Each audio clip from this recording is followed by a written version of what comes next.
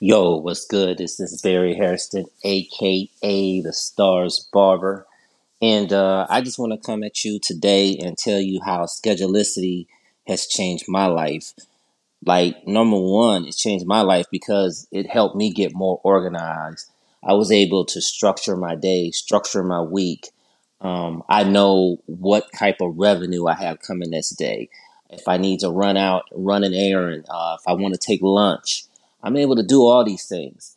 And it just helps to structure a barber or stylist or anyone that's in an appointment driven industry. You're able to maximize your time. And time is something that you can't get back. So I value my time and I love the customer service. And I've been with Schedulicity for over almost 10 years. I've been rocking with them for almost a decade. So happy to be part of the family. Happy. Hello, everyone. My name is Jerry Natuno, and this amazing podcast is brought to you by Schedulicity. Hey, Tony. So I'm really excited to talk about Scroll Back Saturday. Yeah, it's something that we've talked about it for a while, about revisiting some of our favorite podcasts and guests. Yeah, and it's just a great opportunity to, again, to revisit those guests as well as some of our favorite topics that we've done. Yeah, so a lot of times people just get caught up with the current episodes. This way they get a chance to listen to some of our favorites. some pre-me and you. Right. I guess. They'll see how horrible we are and how... Exactly. Don't judge us on Saturdays. How we're not as bad, but still bad. so silly. All right, man. So listen, it's Scroll Back Saturday, and we hope you enjoy this episode. Another day is here, and you're ready for it. What to wear? Check. Breakfast, lunch, and dinner? Check. Planning for what's next and how to save for it? That's where Bank of America can help. For your financial to-dos, Bank of America has experts ready to help get you closer to your goals. Get started at one of our local financial centers or 24/7 in our mobile banking app. Find a location near you at bankofamerica.com/talktous. What would you like the power to do? Mobile banking requires downloading the app and is only available for select devices. Message and data rates may apply. Bank of America N.A., member FDIC.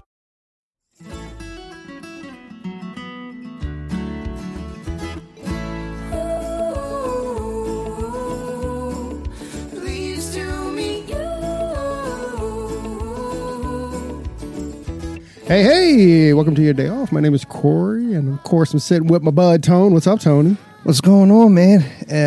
I'm super excited. We're here in Philadelphia at Premiere. And, Philadelphia Premiere 2018, right? Yes, and our guest today, I mean, we've been laughing probably for the last hour. This dude is so funny. When we get into his story, and if you get a chance to research this guy, you'll be laughing. Yeah, no doubt. But I can't wait. I can't wait to get in. Well, you want to go ahead and just jump in then? Just to jump in? Yep. Okay. So our guest today is Ben Mollin, and Ben Mollin is the CEO of the Ben Mollin Project, right? But Ben's also known for, he was the runner-up on Sheer Genius with the amazing Tabitha Coffee. And he was just on the recent episode of The Look. Runner-up again. Right? Anyway, so let's go ahead and get in. So, Mr. Ben Mollin, thank you for joining us on your day off. Well, second place. If I may. Yeah. No stress. No stress? None. Because you didn't care. You didn't win. You didn't win. Second place. Second place. So second place in a way is just, it's safe, it's easy, and very familiar. That sounds like a speech his wife wrote. Yeah, totally. Yeah. My therapist told me to say that. Second. Yeah. Right. For some reason, I asked. My therapist told me to respond that way. So That's awesome. Oh my goodness, this is how the whole thing's going to be. I have just laughing the whole time. Yeah, this is going to be awesome. It just depends on the question, right? You know. Right. So he's not even Dutch, right? No, not even close. So where did you grow up? Where are you from? I am from Calumet City, Illinois. So I'm originally from the south side of Chicago. So if you take where the Bears play, Soldier Field, I'm 30 miles, like about a half an hour south in a town called Calumet City. And it was kind of just, I wasn't necessarily like the hood, but Cal City was Cal City. It was just like a blue-collar working town. We had the Ford plant out there. Both my parents were teachers. So we had to live in district because my mom was a school principal. So me and my brother were raised in Calumet City, Illinois. I mean, when I was a baby, which doesn't really count, like baby life, Right.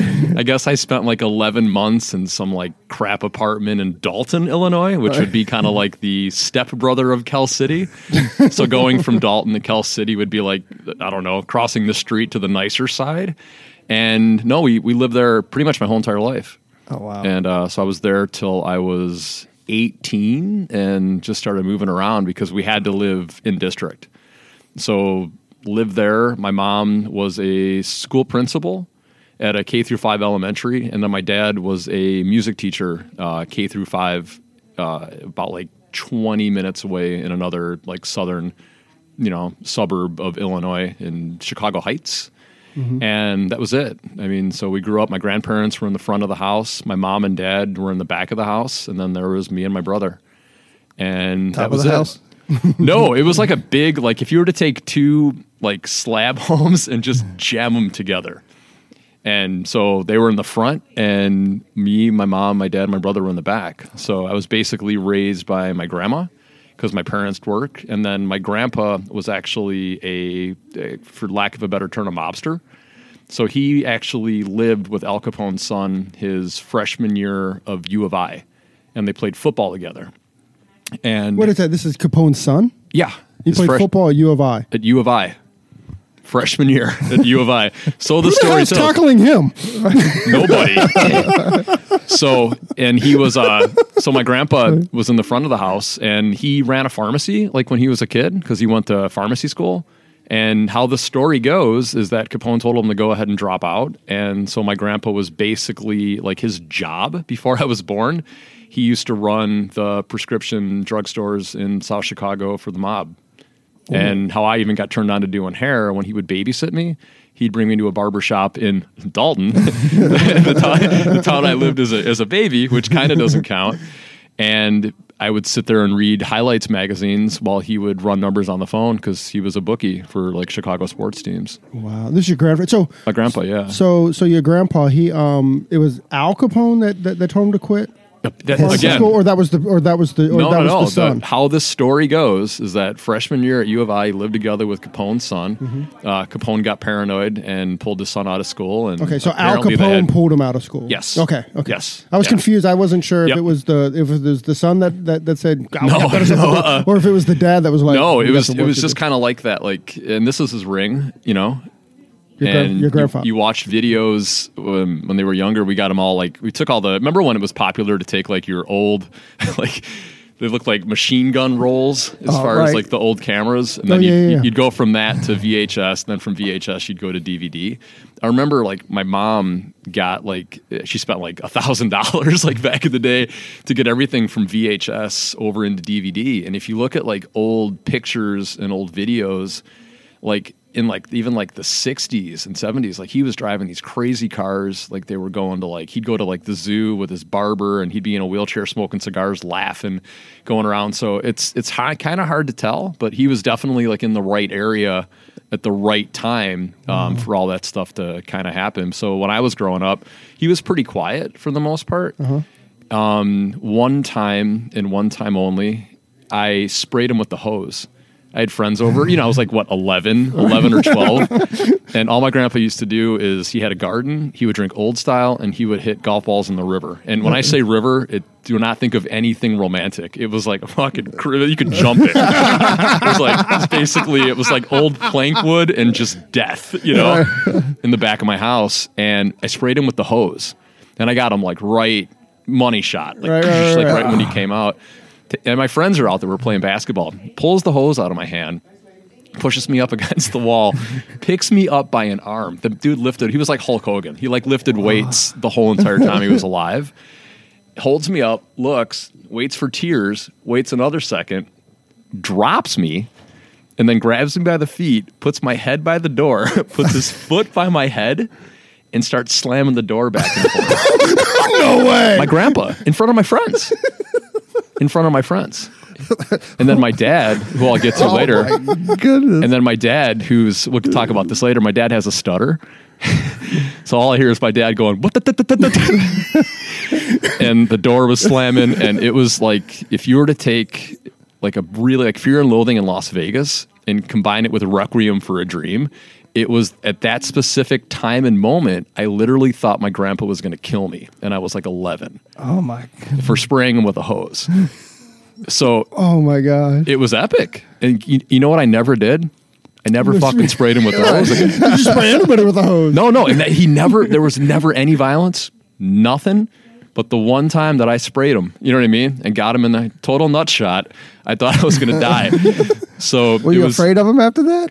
Yeah. I mean, how can't you be? It was effortless. I'd be like, I wouldn't even say hi. I'd just wait. Like. And then my grandma was super sweet, super sweet, but married to a complete, like, wow, but I said super cool guy. Like, he was awesome. I'd sit on his lap when I was a kid, and he would smoke Captain Black tobacco out of a pipe, and I'd play Barrel Full of Monkeys, and we just watch the Cubs.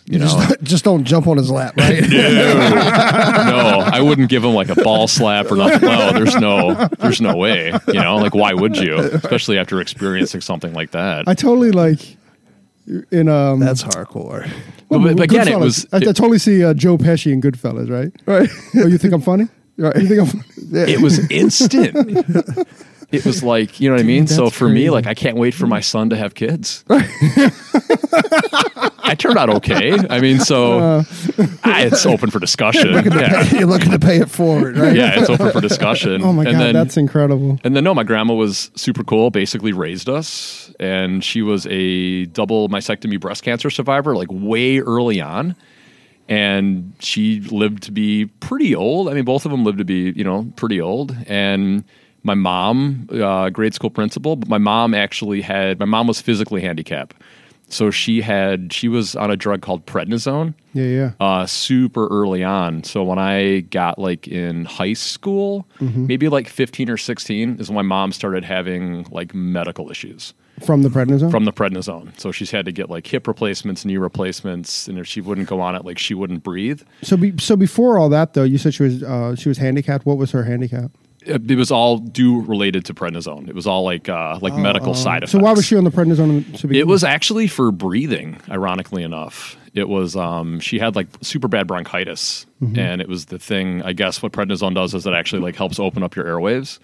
So she became like, she'd be on again, off again, like really sick, like, surgeries and all that kind of type stuff. She still ran an elementary school, but sometimes she'd have to do it from like a medical scooter and all that. So early on, I had that started to happen. And then as my grandma started to go ahead and get sick, when I was around like 14 or 15, I started to live with a lot of like really adult stuff, like super early on. So I couldn't wait.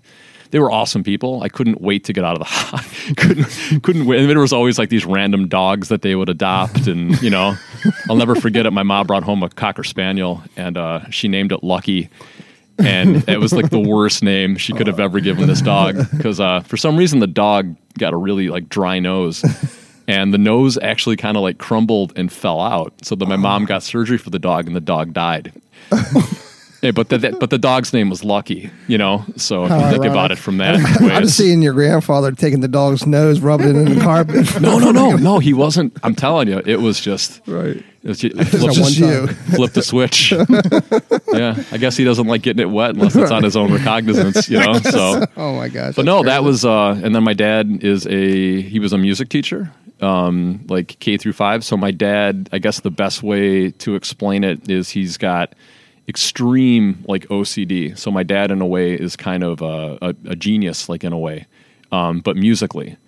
So there's like, so I had mental limitations. I mean, he was an amazing guy, still is. He's awesome.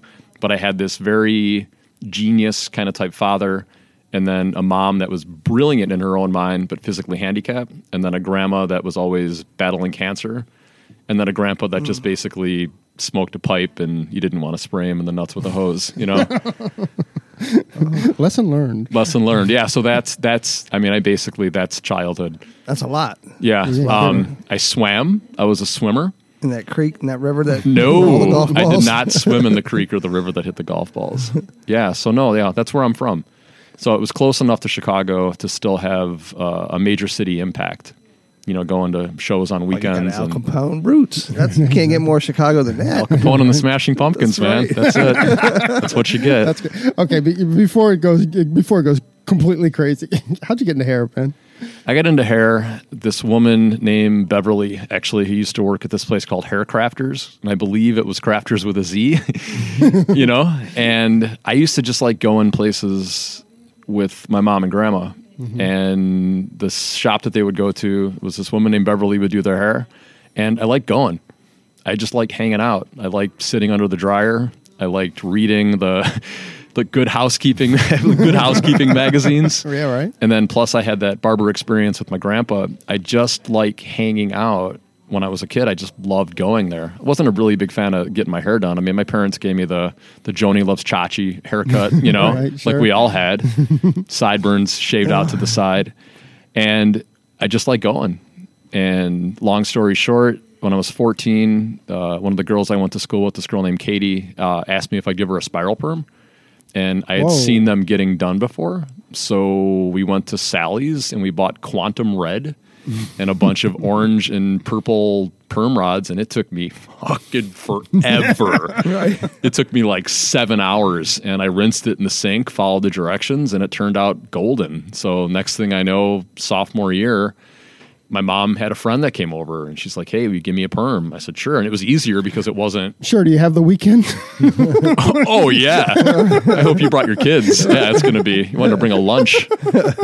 And then I just started perming stuff super early on. And I watched a friend of mine, this guy named Mike.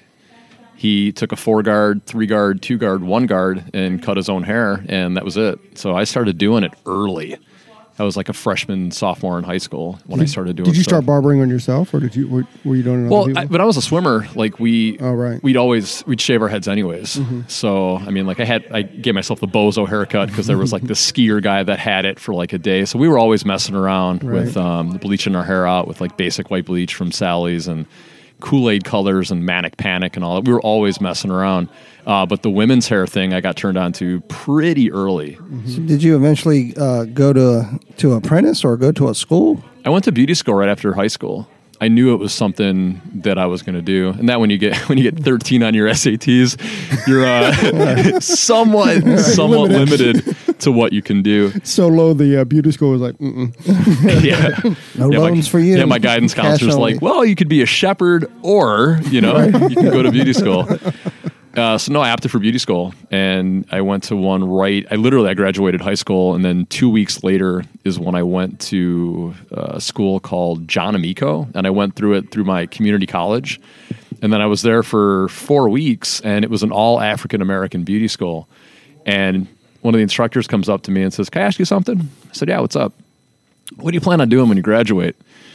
I said, I don't know, relaxers. That's all I knew. You know what I mean? It's completely all I knew. So we decided that it would be a good idea for me to learn how to do Caucasian hair as well, considering where I was living and where I was at. And I ended up transferring over to this school called Cameo. And no, it's not owned by. I was so pissed off. I was so mad. I felt so robbed that didn't work out.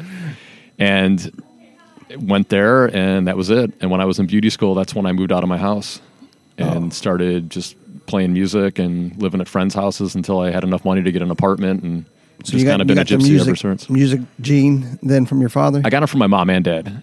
Yeah, my mom was a French horn player, violin, and she sang. Okay. And then my dad was a piano player.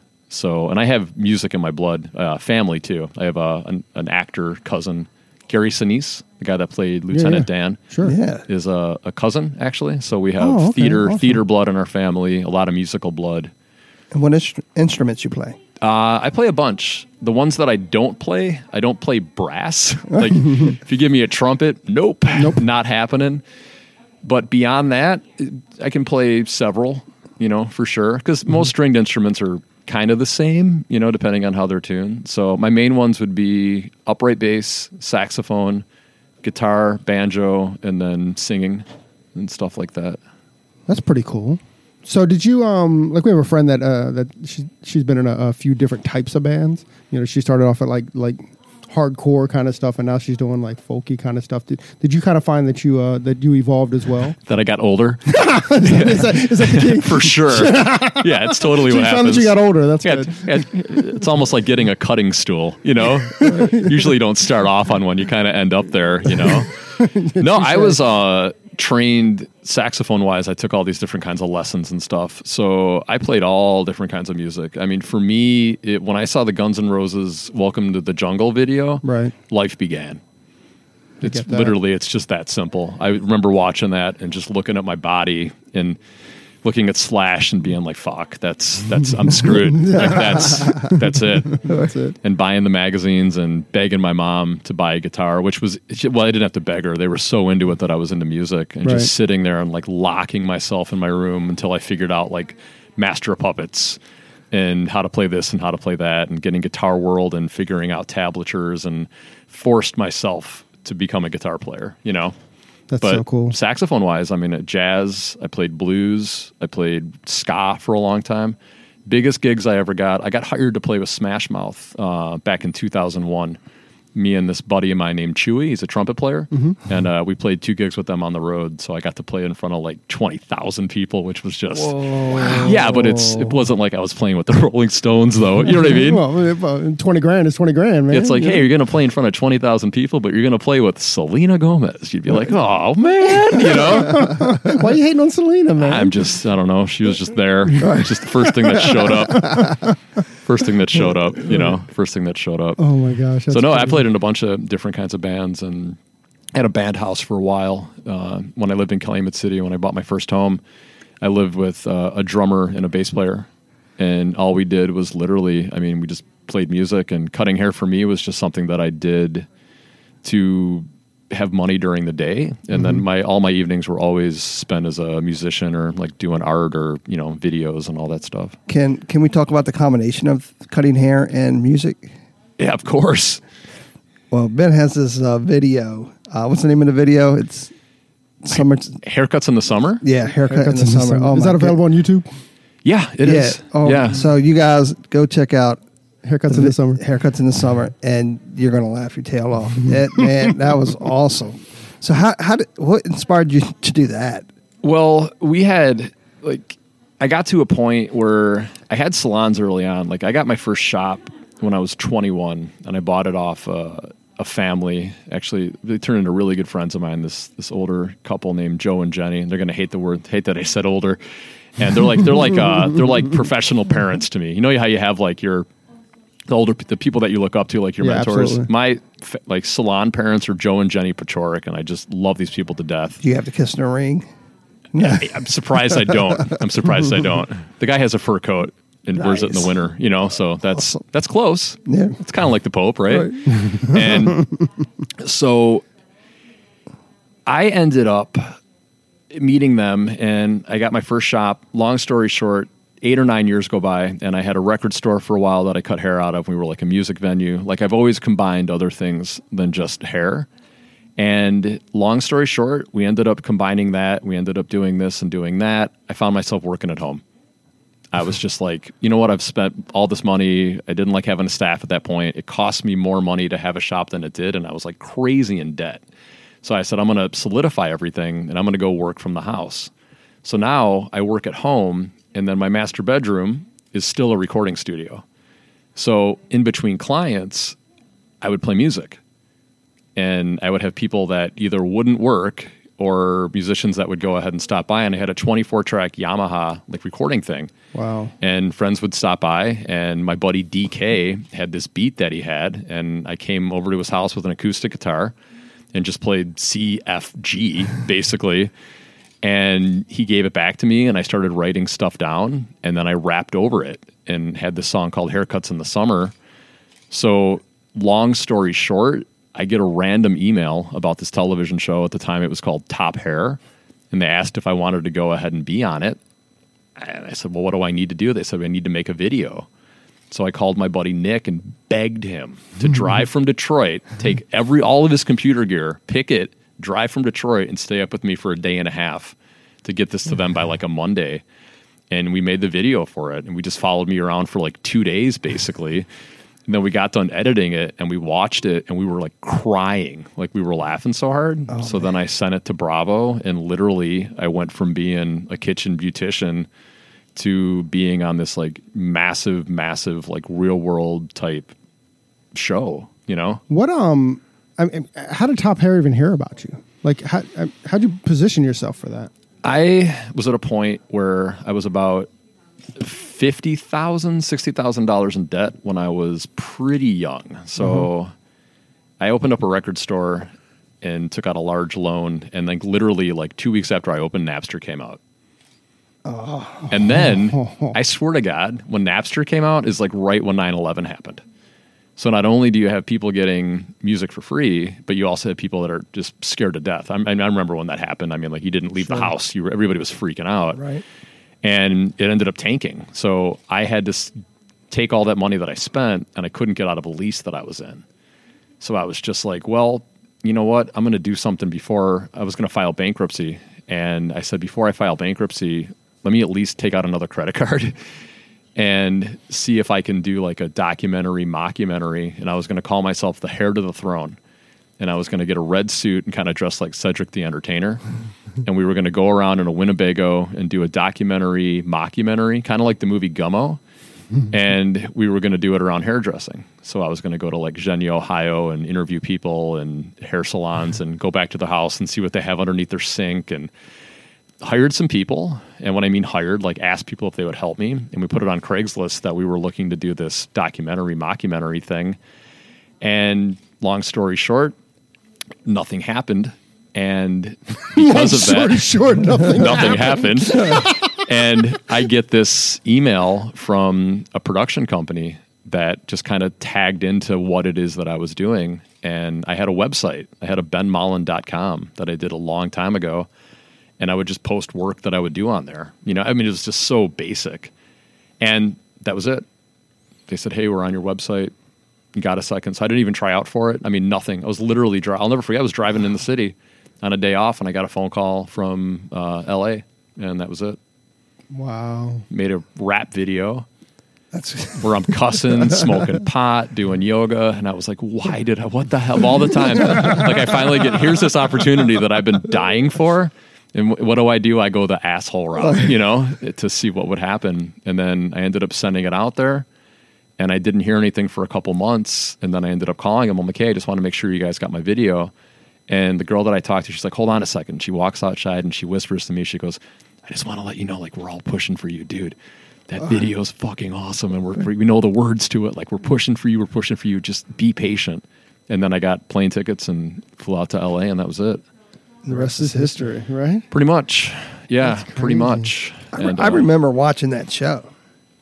Yeah. Sheer genius, right? Yeah. Yeah. Yeah, I mean, I totally do too. So at what point did they change the name? Do you know, or that was on the other side? I think it just, Top Hair is just, that could be taken so many ways, you know? Yeah, no doubt. Yeah, for sure. So so that's Tabitha was involved with that, yeah? Yeah, Tabitha was on the same, we were on season 1, and that's when I met Tabitha. Guys kind of remind me, was Tabitha well known before that, or was that kind of her breakout? Tabitha was a international Joico artist prior to doing that, and actually the guy that won, this guy by the name of Anthony Morrison, he was an international Joico guy as well. But Tabitha was already traveling as a Joico artist. Yeah. Okay. Working. I know she was, but not really known big outside in Asia. Of the industry, right? I don't know. I'm not too sure. She's like Tabitha's awesome, and a huge fan of her. She's the one name that like even our clients know, right? Like if you talk about hairdressers, you know, they don't know a lot of hairdressers' name except like Vidal Sassoon and Tabitha Coffee. I mean, right. That's a pretty good company to be. That's mad success if you think about it that way. Completely. Mad success. Yeah, it's like what we were talking about earlier, that pie chart, you know, when you reach that level of out of your industry or out of your group, when you become a household name, to me, that's fame. There's notoriety and then there's fame. And fame is wild. It's a whole different thing. That's crazy, man. That's pretty awesome. So, I mean, essentially, that's when the people found out about Ben Mullen too. So, what was your track kind of after? Well, I mean, he became runner-up, right? Yeah, he's second best. Actually, what's that guy's name? Anthony what? Not good enough? Yeah. Anthony Morrison was his Anthony name. Morrison. Yeah. I think we need to talk to him. I mean, he was the winner and stuff. Yeah, let's text him. Yeah, let's just FaceTime him. Yeah, we had this guy on. Don't even mention it. Yeah, had this. He's got like a cool background story, but after 20 minutes of talking to him, he's nervous. He's crying. Yeah, all this stuff goes on. He looks good, but I don't know. There's just something about him. Oh yeah, that's right. He didn't win. He didn't win. Yeah. You should get that tattooed. Second place. Second place. Didn't win. Just not there on my knuckles. Yeah. Almost. Oh, not bad. Not bad. I like it. Almost famous. Yeah, that's it. So that was your breakout. So, what was your track after that? So after that, life didn't really change at that specific time and moment because I still was crazy in debt. I was still living in this like pretty shady area, but I was living for cheap. Like my mortgage was only like $589 a month. Oh my gosh. Where I was living. And then I had music there. I had it was weird. Like what I had was my own. And even if it was like debt and this and that, it was still mine. And I became used to this lifestyle, And after the show, I remember getting a phone call from Tabitha. And she says to me, she's like, well, what for fuck's sake, what are you going to do now? Your street cred's gone, And she put me in contact with Joico. And it was going to be between Joico and Alberto Culver. They were the ones that sponsored the show. Uh-huh. And I ended up going with Joico because Joico asked me if I wanted to go to New York to do Roger Waters' hair for an acceptance speech. Wow. And it was at that moment where I said, holy cow, that's amazing. What a great opportunity, And so I ended up going with that, and that was it. I mean, the rest of it, it's so much happened. I didn't have a salon at that point, so I just opened up in the back of my buddy's guitar shop at this place called Dynamite Music in Griffith, Indiana. And I paid him $100 a week to have 2 shampoo bowls and 2 little stations that I would just kind of work out of. And I got a Comcast digital phone, and just that's where I worked. And then for that year, I think I ended up getting like 3,000 or 4,000 new people. Everybody that I did was brand new for like a year. Like people just came all over the place because I was on the Today Show. I was like all over the place with everything. Right. But the event that I did with Joico in New York was actually, you guys want to hear a story? Yeah. You guys want to hear a funny story? No. We don't want to hear funny stories, man. It's about the time I thought I humped my buddy Andy. Ready? Go. And Joico flies me to New York, and I'm at this hotel called the Hudson, and it's like my first time in New York. And what they say to me before I even go there is just like, hey, we have a credit at the hotel, so don't be afraid to go in there and have a good time. I was like, okay. So end up at the Hudson, and I call my buddy Andy. See where this is going, right? So I call my buddy Andy, who lives in Manhattan, and I say, hey, man, you should come join me. I said, let's go ahead and tear it up. I got this product company that just flew me out. I got to be up tomorrow morning because I'm doing this thing with Roger Waters and all these celebrities and stuff, so I got to be on point. Okay, great. So he comes over, and I ended up going on the rooftop bar, and that's when I got turned on to these things called lychee martinis. And I think 7 or 8 in at that point, I ended up on a subway. From a subway, I go to a Japanese restaurant in which I managed to get thrown out of. Hold on. This is just like time travel stuff. From there, he takes me to a show opening for some reason, which we ended up getting thrown out of as well. I go back to the hotel, and then for some reason, he calls a friend of his, this guy named Tom. And I guess Tom was on Sex and the City, or he had a speaking role or something. Anyways, right? Tom knew a lot of people, and Tom was sitting at a big table. Tom was the guy, right? So here comes this guy, 3 sheets to the wind, drinking, pancake drinks, And I'm like, let's get a bottle. So I get a bottle of tequila, again, like completely on someone else's tab. And this had to have cost like $1,000. Like it just had to have. And I wake up, and I am being carried by one of the biggest black guys I've ever seen in my life. But I'm not being carried like in a fireman position. I'm being carried like a baby. So I have my arm around this guy, and my legs are up. And it was comforting. I can be completely honest with you. It was comforting. It was like Lois Lane, You got me? Yeah, totally. And I remember looking at him, and I say to him, am I in danger? because I split first sight. You know what I mean? That's the first thing you're gonna like. You're gonna say yes, Right. yes, I'm going to rape and kill you. You know, and it was.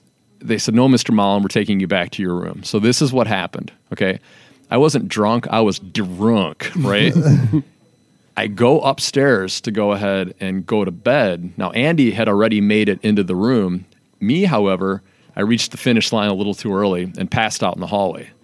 So I wake up, knock on the door, knock, knock, knock, knock, knock. You know, I'm knocking, trying to get in. I'm like, open the door, mother effer. I'm going to kill you. Open the door, open the door. Wrong door. I don't know if you guys have taken a good look at me. I'm in New York, okay? And I look like Osama bin Laden's punk rock cousin.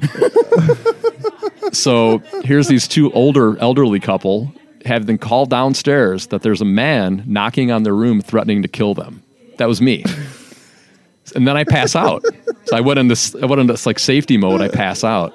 So they brought me into the room. Okay.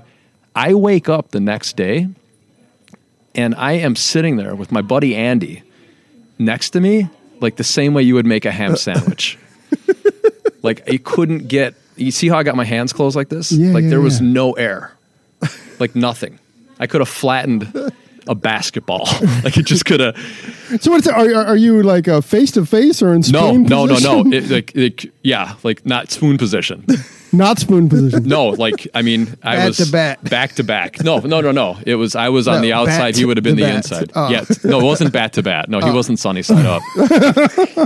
And I woke up and I thought to myself for a split second, I'm like, no way, because Andy was not. He was a non-clothed sleeper, and I'm kind of. There's always a time to wear clothes, man. But no, but when you're to that point though, so long story short, nothing happened. So I kind of woke up and did some investigating, you know, and took a shower in a warm rag and So you're just not 100% positive. 100%. No, I figured you're not 100% positive that nothing happened. 100%. No, I've studied this. Like people, I have studied this like people study like the JFK assassination. He's doing his Like, forensics. I've retraced and gone into this and gone into that. He black light at the back. He pulled out the rubber glove. Just a couple of guys sleeping super close Making sure you're still after a tight. night of Rockstar drinking, and So- that so- was the last well, time hold I've ever on. even done a shot. Yes. But did you make it to Roger? Yeah. Oh yeah. It Now was. that's Rockstar. I did. I got to meet Roger Waters, and I ended up putting hairspray in his hair. He had bushy eyebrows, but I was afraid to trim them because he's British. And he's You Roger never Waters. know. No, I was like, dude, he's Roger. He's got to know his eyebrows are full. You know, I'm not going to sit there and make him look like, you know, what would I like him look like Halle Berry? Just go in there with my little nape razor and just kind of arch him out, give him like chola brows, and just send him on stage. It just didn't feel right doing it, so just kind of left it alone. And then that was it. I ended up doing that, very dehydrated, and doubt. went home. And I've been on the road with Joico now since 2007. Wow. And they kept you after all that. That was kind of nobody really knew. It's like kind of like if a tree falls. It's kind of like if a tree falls in the forest and no one's around, does it actually make a sound? You know, that was so off the cuff with everything. But yeah, that was my first Joico event.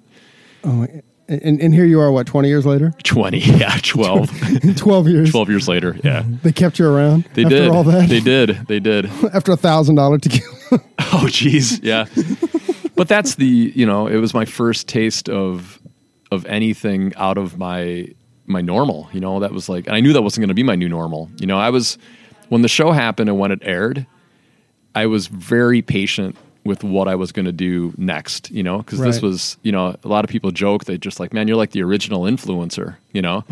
I was like, tell people I'm old school. I'm like cable, you know, Bravo, before the internet. Antennas. Yeah, before the internet was easily accessible on phones, there was me. And it would just ended up being a pretty crazy couple of years, man, like big time crazy couple of years. So back to the show. How you have one of the biggest icons in our industry, if not the icon in our industry, Vidal Sassoon and Sally Hershberger, commend you on your success throughout the show. How was that? It just felt good, to be honest with you. I mean, Sally Hershberger, and we were kind of talking off camera or off cue. Me and my friends never went to hair shows. Like we were too busy like trying to figure out like what shows we were going to go to in Chicago. And hairdressing for me was really just kind of like a craft for me. It didn't necessarily become a lifestyle until TV, to be completely honest with you. Right. I never went to hair shows. Luckily, I had really good teachers like early on in my career that taught me how to do like graduation and bobs and how to fix blonde. You know, I had really good teachers early on. But I ended up, after that show, getting thrown into a world that I didn't even know like existed. And it wasn't like a deer in headlights kind of a type thing. But I remember doing my first trade show and just looking at the people that hired me and we were going to do the Joico thing. I was like, what do I do? They said, just go on stage and talk. I said, okay. So I went on stage and talked, and I haven't got off the stage yet. Wow. That's cool, man. That's really cool. It is. It is. It's such a different track. Like when Tony and I were kind of talking, like we've kind of cheated ourselves through the hair world because we've never had to do like editorial work. You know, a lot of people that you talk to in the industry have had to do like they've kind of had to earn their way, and somehow with this podcast, just we're just available. So it's kind of cool. Like it kind of like you kind of like side doored the industry as well.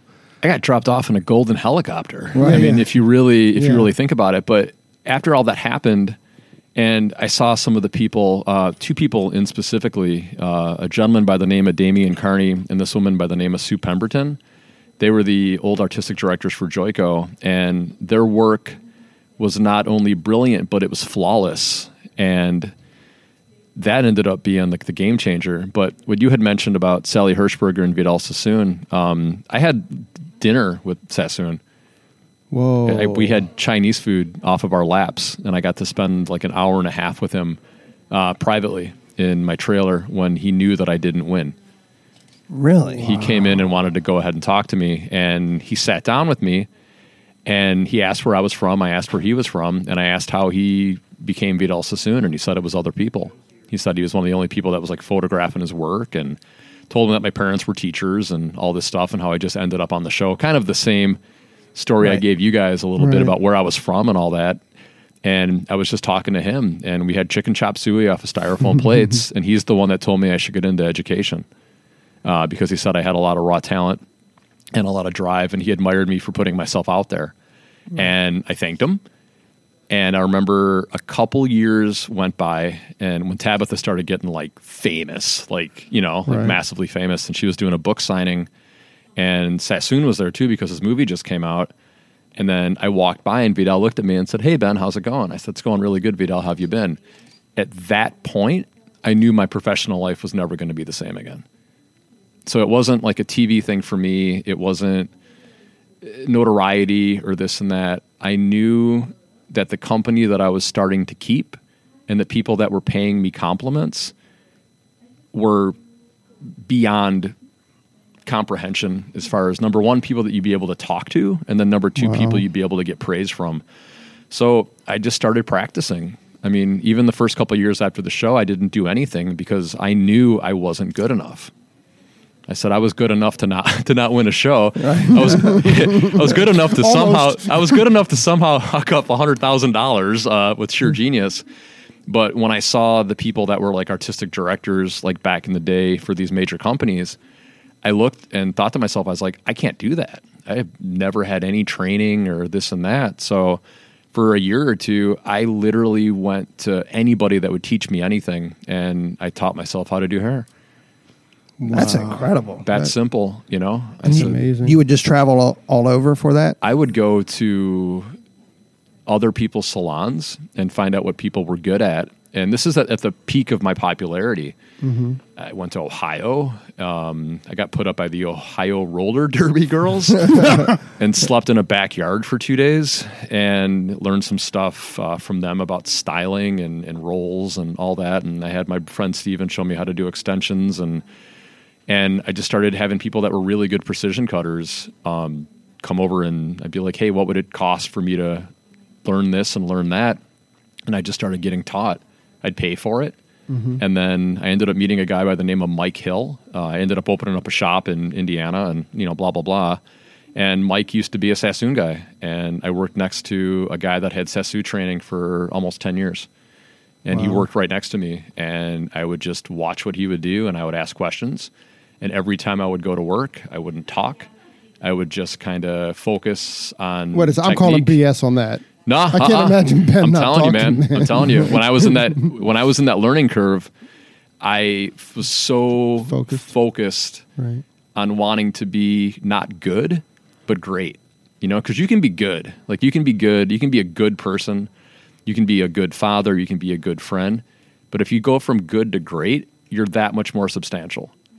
So, but the journey from good to great, though, it's like a within thing. So once I realized that the people that were training me started to give me compliments, and then I reached out to other people to right now I have a mentor, this woman by the name of Pam Messinger, who's a hair cutter out of Ohio. She's a lefty.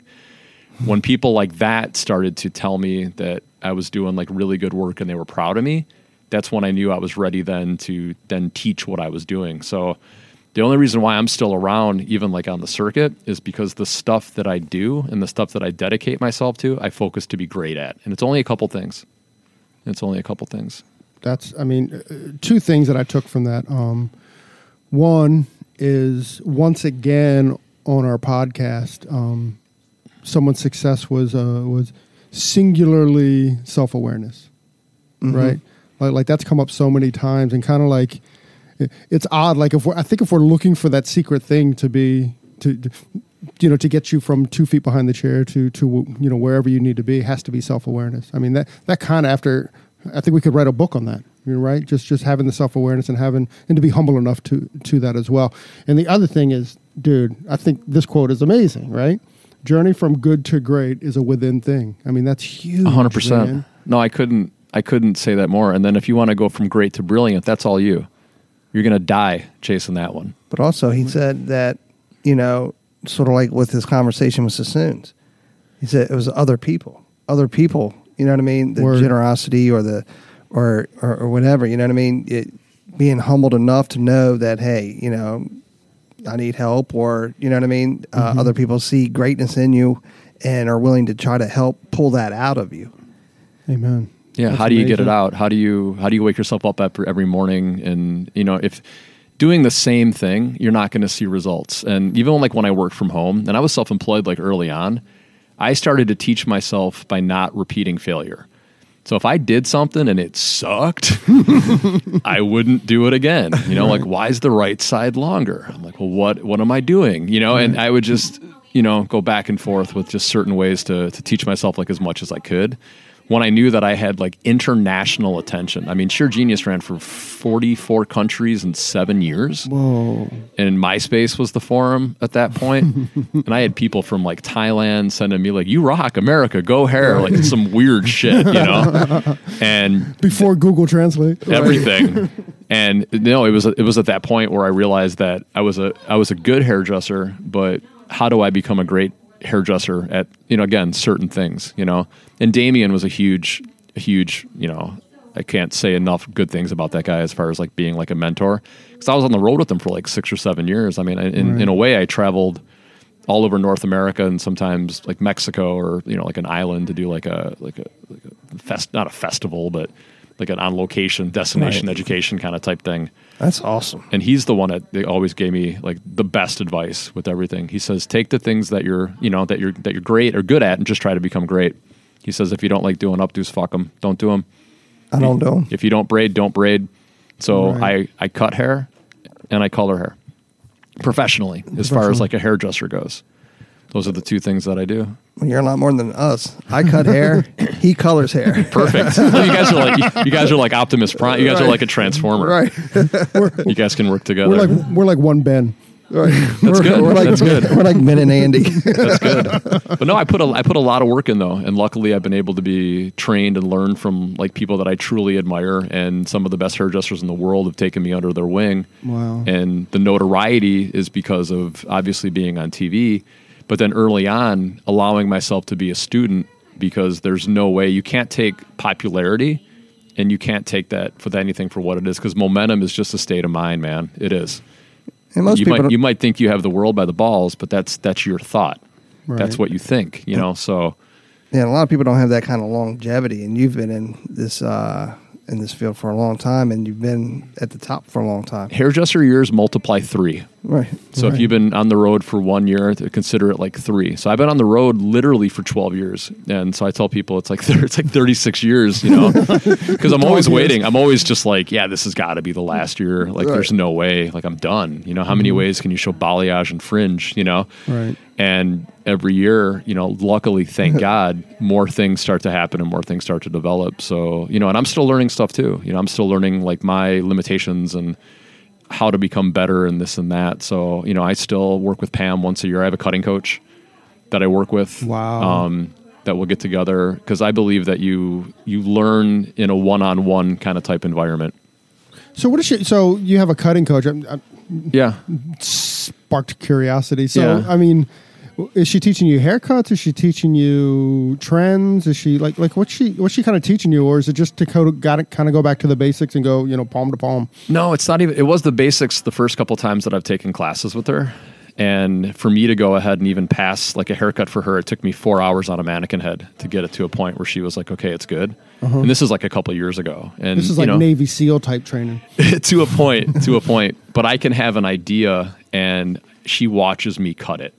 So this is what I'm looking to do. This is what I'm looking to show. So I'll actually rehearse what I want to do the following year, but I'll practice it with a coach before I go out to go ahead and do it. Because stage presentation, being a stage presenter, presenting hair from stage and doing hair behind the chair couldn't be two completely opposite things. Really? You can be the worst hairdresser in the world and be the best stage performer.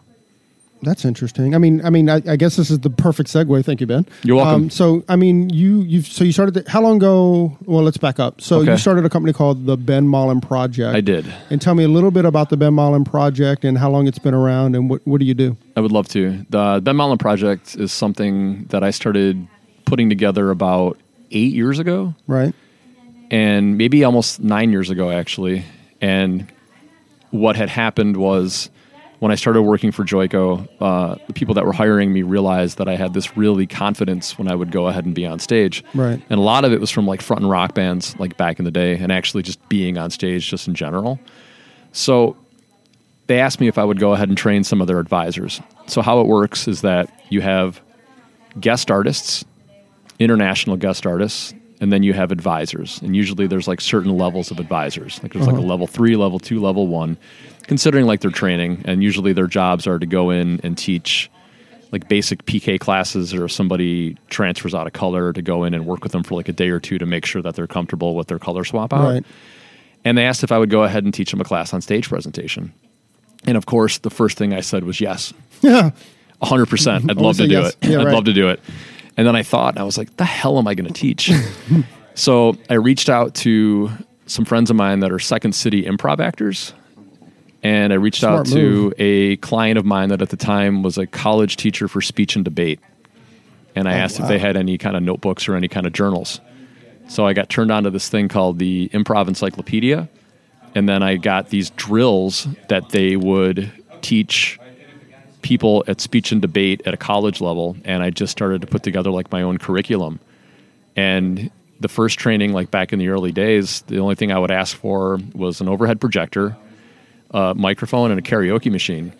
And I would just do things that people were just petrified of and give them a area or like an arena to face that worst case scenario, to kind of confront the boogeyman for the most part. Right. And some things would work, some things would not work. And then I would pay attention to the things that would work and I would write it down. And they would send out evaluation forms, and some people would send back the evaluation forms and I'd be like, hey, this is super cool, really good way. You know, I learned a couple really cool tips and tricks. Thank you very much. But then every once in a while you'd get this letter, thank you so much for changing my life. Whoa. And then when you'd get letters like that, and it's different, like if you do like a haircut on somebody, like a client, Right. and you bring them, they lost a bunch of weight, or you help them go gray, or you're shaved. There's so many things that can happen from the client to the hairdresser mode. But now I was working with hairdressers, and to get that back from somebody that does what you do was addicting, I guess is the best way that I can go ahead and describe it. So I would show up. I mean, are you talking about like validation from your peers kind of thing? 100%. Thank you so much. This has changed my life. Which is so weird because, he's already gotten validation from like Vidal Sassoon. So it's kind of awesome that it's like kind of bringing, because it literally brings the industry along. Right. Right. Yeah. When you get validation from the top, right? Yeah. There's no more top. Yeah. But when No. when you change other people's lives, though, you know what I mean? That's got to be just mind blowing. Or I mean, it has to give you a moment of, this is why I'm doing this. That's the why. Yeah. Right. Like So I just further developed it. And then every year I would do like a couple of trainings. And then people started to get wind of what it is that I was doing. And then I would work on other things. Like I would study volume, for example. And a good speech to study volume is the Martin Luther King speech, the I Have a Dream speech. Let's talk about volume a little bit. Tell me, what does volume mean? Are you talking about sound? Are you on a 1 or a 10? It's the volume, as far as how you speak and all that. And if you listen to just like these epic, famous speeches, what I would do is I would then write those speeches out and make people deliver them out of their comfort zone. So you're going to deliver this in an 8. So I would write out like the I Had a Dream speech, or I would write out different kinds of speeches that people would give throughout history. And I had people go in small, medium, and large. And I just started developing these concepts. And I would set things up. And I've always been like an audio nerd and like a music nerd and everything else. And I've always loved doing exercises. But then with the improv information that I had learned too on top of it, I would combine these exercises with improv exercises. And then that's when I started to see the project start to go ahead and take shape, because people were laughing, or people would reach a point where they were so nervous that they'd have a panic attack. They'd leave, and then they'd go ahead and come back and confront what they just got done doing with. And those were the people that I was blowing the minds off of. So a couple years ago, I taught the class in Stouffville, Ontario, Toronto area. My buddy Mark Galati, who's actually now my business partner, and a woman named Monica Lombardi, who's my business partner as well. I had it pretty ironed out at that point. Right. Like it took me about 6 or 7 years to truly understand like the format of what it is that I was doing, to understand like breath, eye contact, eye control, the difference of being on stage and being off stage. What works on stage doesn't work off stage, and developing rituals and habits. Talking to singers and opera singers and how they prepared their vocals for this and that. So I put a lot of work into it. And then I realized that when I started to work with this and started to teach people, that even me looking at them and being like, okay, let's lower our heart rates, and looking at people in the eyes and holding their hands and being like, let's breathe, and calming their nerves down. No one ever did that for them before. And you'd get people that would be emotional because they'd feel such an energy of empathy and compassion. I get goosebumps even talking about it. I got goosebumps listening. And you would do this for people, and the next thing you know, they would do that, and all that nervous energy you would share with them, and you would lift off of them with just a little bit of knowledge. And I taught the class in Stouffville, Ontario. Look at it. It's like standing straight up. 100%. And Monica and Mark came up to me afterwards and said, this is the greatest 2 days I've ever spent in my life. And they followed me around for a year to learn how to teach session 1. And since then, in the last 2 years, we've trained over 300 people in 3 different countries. That's incredible. Back in March, I dedicated my life to it. Yeah, you're attacking something that's it's like top 2 or 3 most feared things in the world. Well, there's that Seinfeld joke, right? I mean, the Seinfeld joke is like shark bites and death. Right? Yeah. Yeah. What? Come on. The number 1 fear in people's lives is public speaking. The number 2 is death. So his joke is that you would rather be the guy in the box than the guy giving the eulogy. Right. 100%. Yeah. Right. 100%.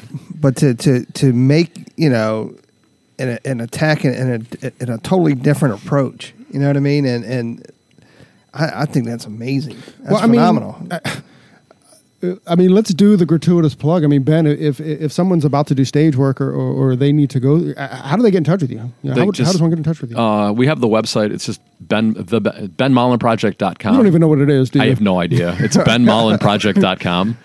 Who's your partner? We'll ask her. Yeah, right. Monica. Yeah, you want to ask Monica on that one. No, it's just benmollenproject.com, or you can just send me a message through Instagram at the Ben Mollin Project on Instagram, or just Ben Mollin, and kind of find out where I'm at. But no, we've been all over Canada. I did a 6-day training actually in Cuba last June, where we helped start a key account specialist team for Joico Canada. I've worked with high school kids. I've worked with agricultural salespeople. I've worked with every single walk of life. And it's I'll tell you guys the story. I'll give you the Reader's Digest version of kind of how this happened. So back in June, I told you that my mom she was physically handicapped. Long story short, she had a surgery that she had to get done, and it was like an aneurysm that she had on the back of her brain that nobody knew about. So if she wasn't talking on speakerphone back then, and my wife Angie wasn't there, we wouldn't have known that she was going in for brain surgery. So the project was really picking up speed at that point, and some really dear friends of mine. There's an educational group called the Goonies, and Philip Ring and Keon and Ruby. They're just like the sweetest, awesomest group of people. Ruby Divine, awesome, adore. They're every single person from that Goonies is just like they're like blood to me, you know. And they hired me 2 times. I worked with them once in Kansas City for a day to get them ready for a show. And then I was going to train them for Premiere Orlando, actually. So had the ticket booked and everything else. My mom went in for surgery that day, like 4 days beforehand. Talked to her on the phone, fly out to Premiere. And when I go to Premiere, I worked with the Goonies the whole entire day. And then talked to my mom when I landed, all this stuff. And then Keon the barber and this woman named Heidi, and I'll never forget this for the rest of my life. We had a good day, and I what I do a lot of times when I work with large groups is I put out the flow of show. So this is what time we're going to start. So I'm really good with working with hairdressers and artists. I take the creative process and I structure it. You know, I need more Ben in my life. Totally. And I'm going to get more Ben in my life. So easy. I told you about Andy. Yeah. I just need to give me a bunch of lychee martinis. New York's only 99 minutes away.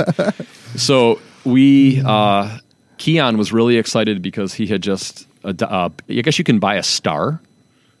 You can buy a star. Where? In the universe. You can actually have... I've heard of that. The commercials they used to run on the radio. Yeah. By the way, if we're looking for a sponsor, if you... the stars. Yeah. Just buy a star. Longitude 101. Yeah. Hi, welcome to Your Day Podcast. Brought to you by Longitude 101, Latitude .77. Hi, I'm your host, Corey. Hi, I'm Tony. So we were back there, and they had all the Goonies were together. They were all just kind of hanging out. And we were just going over like show flow and doing this and doing that.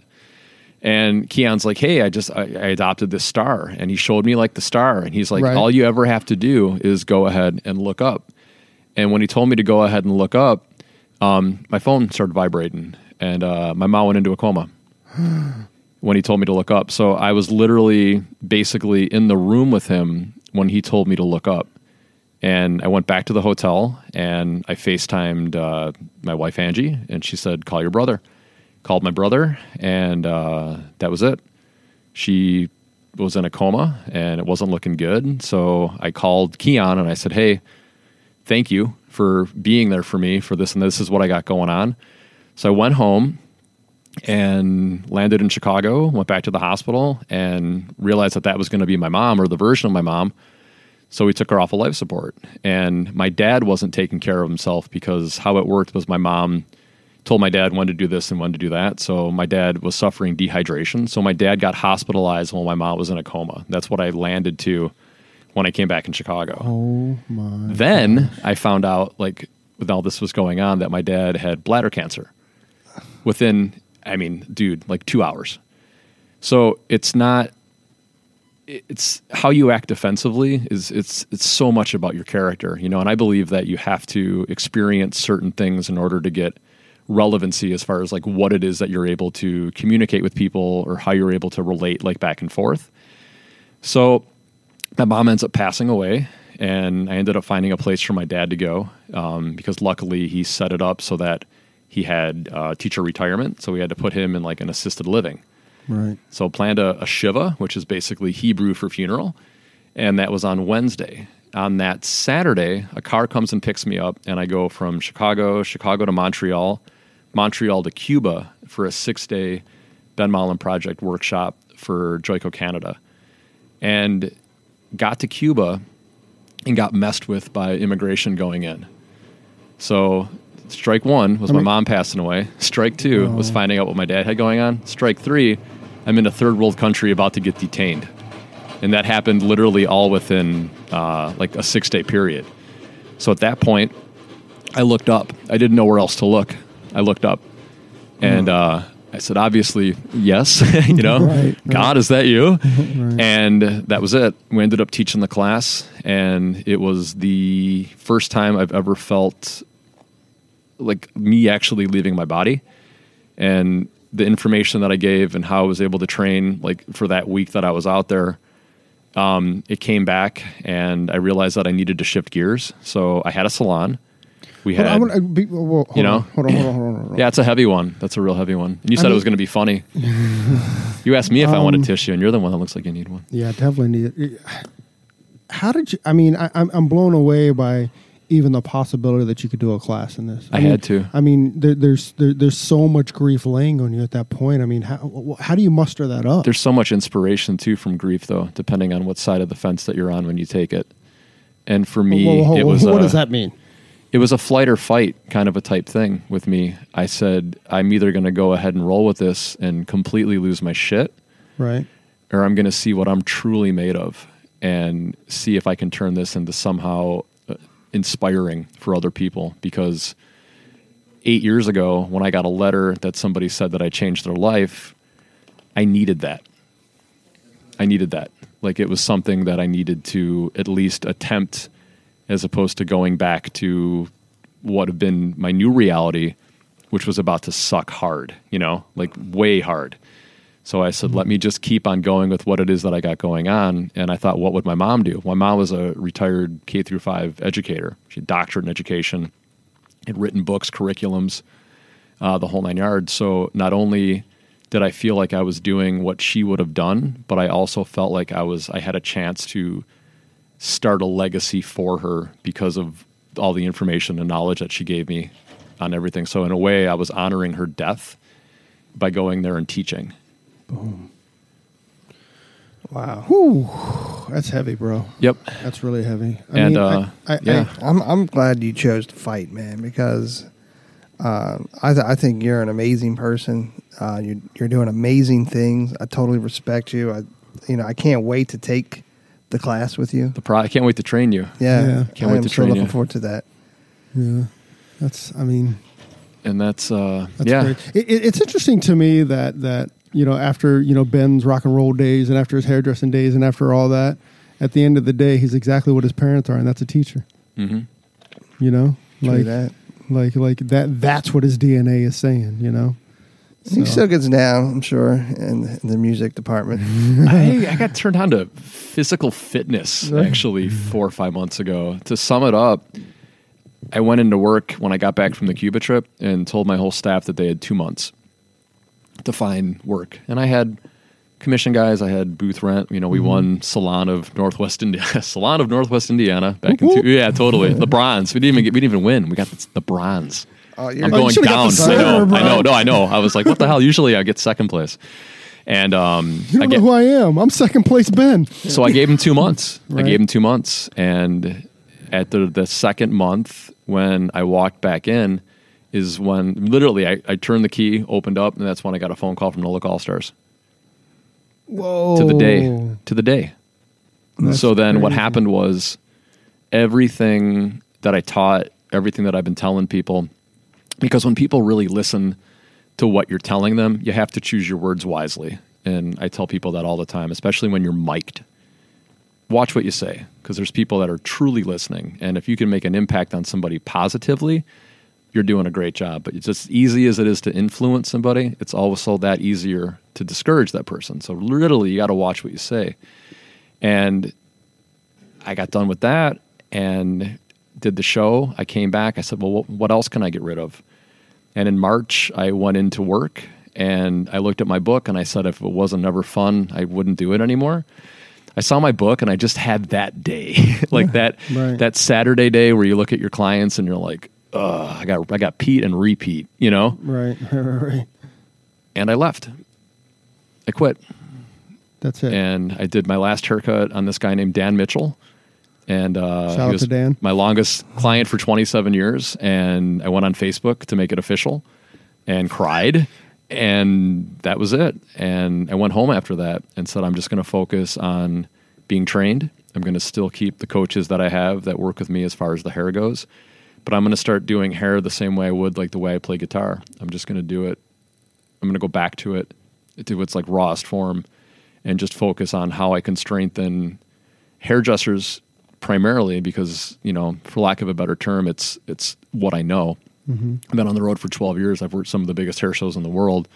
So I understand the logic and how it works with presenting from stage.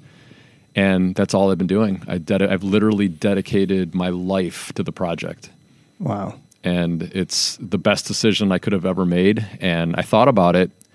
And a lot of the successes that I have right now, it's not the hard work that I put into it. It's the risks that I've taken that I owe my success to.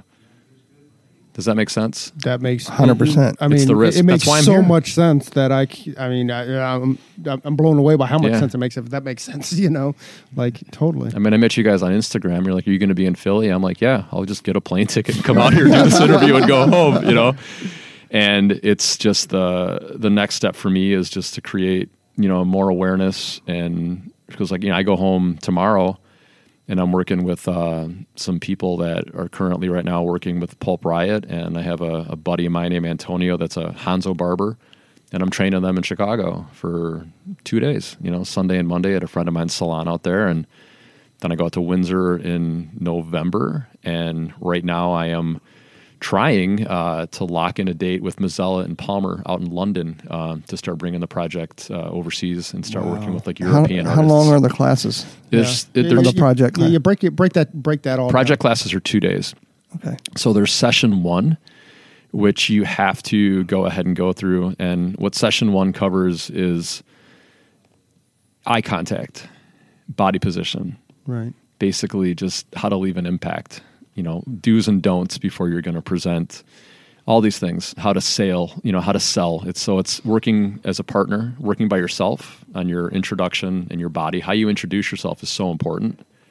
You can spend 10 hours trying to master a technique, but a lot of times people spend 15 seconds trying to figure out how they're going to introduce themselves. So with me, it's just kind of filling in that gap, right? You know, giving a creative person something else to be creative about and right. giving them that information. I love that. So that's 2 days. And I loved it when you introduced yourself to Corey and you jumped on his back. Stupid. Oh yeah, absolutely. Yeah. You gotta let them know you're here. Sometimes you gotta pee in the corner. You know, you gotta let them know you have arrived. Hey, so session 1 is 2 days. Session 1 is 2 days. And how many sessions? There's 2 sessions. There's 3 sessions. Okay, 3 sessions. And then session 2, one of my most popular session 2 sessions is presenting hair from stage. So after you go through session 1, you're eligible for session 2. And session 2 can also be real estate sales. Session 2 could also be presenting at your best man's wedding. Session 2 is basically, it's the real life scenario of what you've gone through session 1 for. Got it. But you can't do session 1 without session 2. Got it. So session 1's like your foundation of 100%. Yeah, it's the basic fundamentals. Right. And then session 2 is like, all right, let's put the ball rolling. Let's get the ball rolling. Let's get the ball rolling. Cool. So so after that, what's session 3? Session 3, we are waiting to get 100 people that have gone through session 2. Right now, we're probably roughly around 60. Right. And then session 3 is going to be on location. And right now, I'm looking at like Cabo San Lucas or Colombia, or just like a destination. Right. And I had an awesome dinner with Tabitha a couple weeks ago. And it's just putting you around people that influence you and like-minded people. Because after everyone has gone through session 1 and session 2, you already know they're like where your it's at. homies, right? They are your homies. They're your homies, and that's it's right. You have to go through the project in order to be a part of that. Tony, I think we need to speed through session 1 and 2 so we can go let's to do it. Cabo. I want to be the top 100. Absolutely. Keep me out here. Yeah, that's Keep me out here. amazing. Yeah. But no, That's amazing. it's been good. I have, product companies have been reaching out to me, and a lot of artists, young artists, up and comers have been reaching out to me. And Keon the barber, he calls me Yoda. He's just That's like you it. just have this thing, about everything, and it's my whole life's work has gotten me to where I'm at now.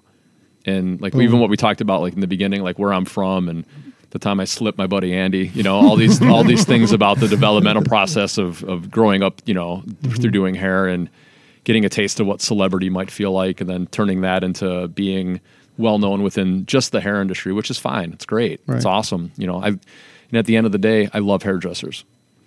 I love hairdressers more than I love hairdressing. That's great. I mean, we Yeah. I won't go quite that far, but certainly the reason we even started this was because of our love and respect for the industry and for the hairdressers that I are in love it. hairdressers. I mean, if I can just kind of give Ben an endorsement, and this is a whatever.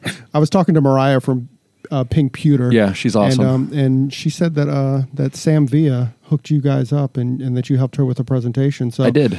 So if Sam Villa, who by the way I took a public speaking class with Sam Villa, so if he's actually recommending Ben Mullen, I think it's pretty big kudos there, So it's pretty awesome, right? I mean, Yeah. who better than Sam Villa? And That's then amazing. Sam, every time I see Sam too, he's like, hey brother, I got your back. There's a lot of people, a lot of the bigger names right now that would be considered like the iconic crew. Right. Luckily, I'm all friends with. I've become friends with over the years because that's what age will bring you when you're in doing something for 1 year or 2 years. Yeah, you're getting the hang of it. But then when you start doing it for 5 or 6 years, 9 or 10 years, you just meet a lot of people along the way. And if you're kind and consistent and honest, that gets you really far with this. I love this. And we were talking earlier too. It seems like a lot of the people that have the most information to share are the most successful. It's because why wouldn't you? Right. It's a lot of times it's the people on the climb that have the claws.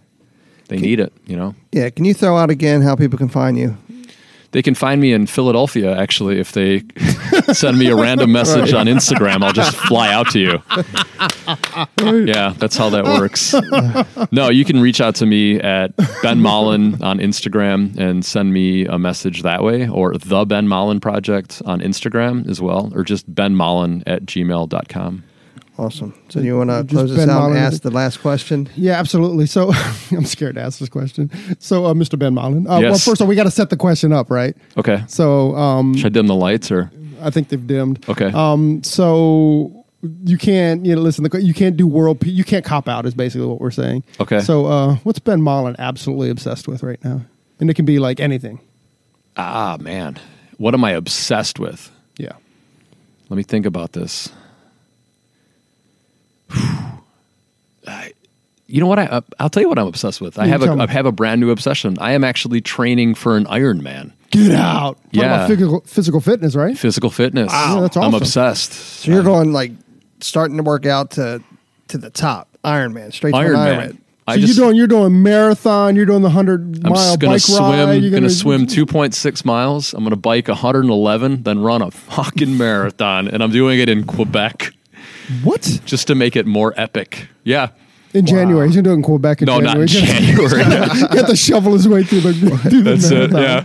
Right. Go That's camping amazing. in the mountains. Yeah, no. I right now I am obsessed with pushing my physical limits.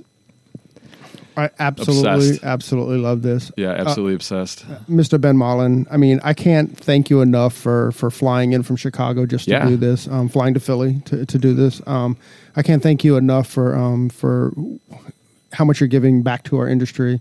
I mean, just what an incredible ride you've had, sir. Well, I think you guys are on the verge, and we talked about this kind of like a little bit off microphone. You guys are on your point. You guys are on your point to becoming iconic. I truly believe that. And what really got my attention was what you guys are doing. Is you're giving a voice to people. You're creating the audio as opposed to just the visual. Because the visual, it's like, fuck, are you kidding me? You can't even. It's like watching badgers swim. You can't tell one from. You know what I mean? It's the same thing.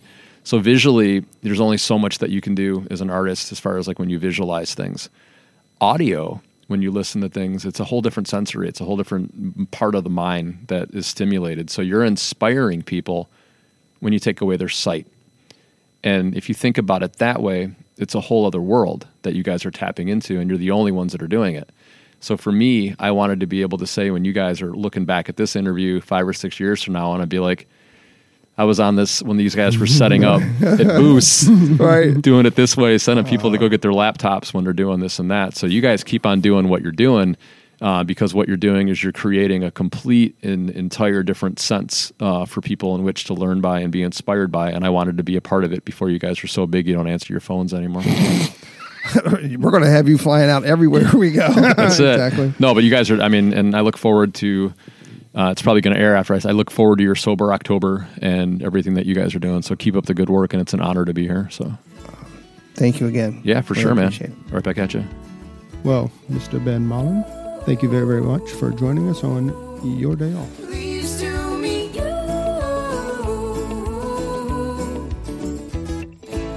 Hey, so there it is. Hey, this is a message that we've been trying to bring, I don't know, for the last couple months, actually since we started the podcast. Hey, so if you like the podcast or if you find that it's useful, please leave us a review, a 5-star review on iTunes. Leave us a rating and a review. But if you don't like it, forget about it. Yeah, totally forget about this message. We also want to thank Sarah and Blaine from Pretty Gritty. Sarah and Blaine, they are a band out of Portland, Oregon, and we just want to thank them very much for allowing us to use their song, Pleased to Meet You, on our podcast. That's cool. I think you can find their music on iTunes. Peace and hair grease.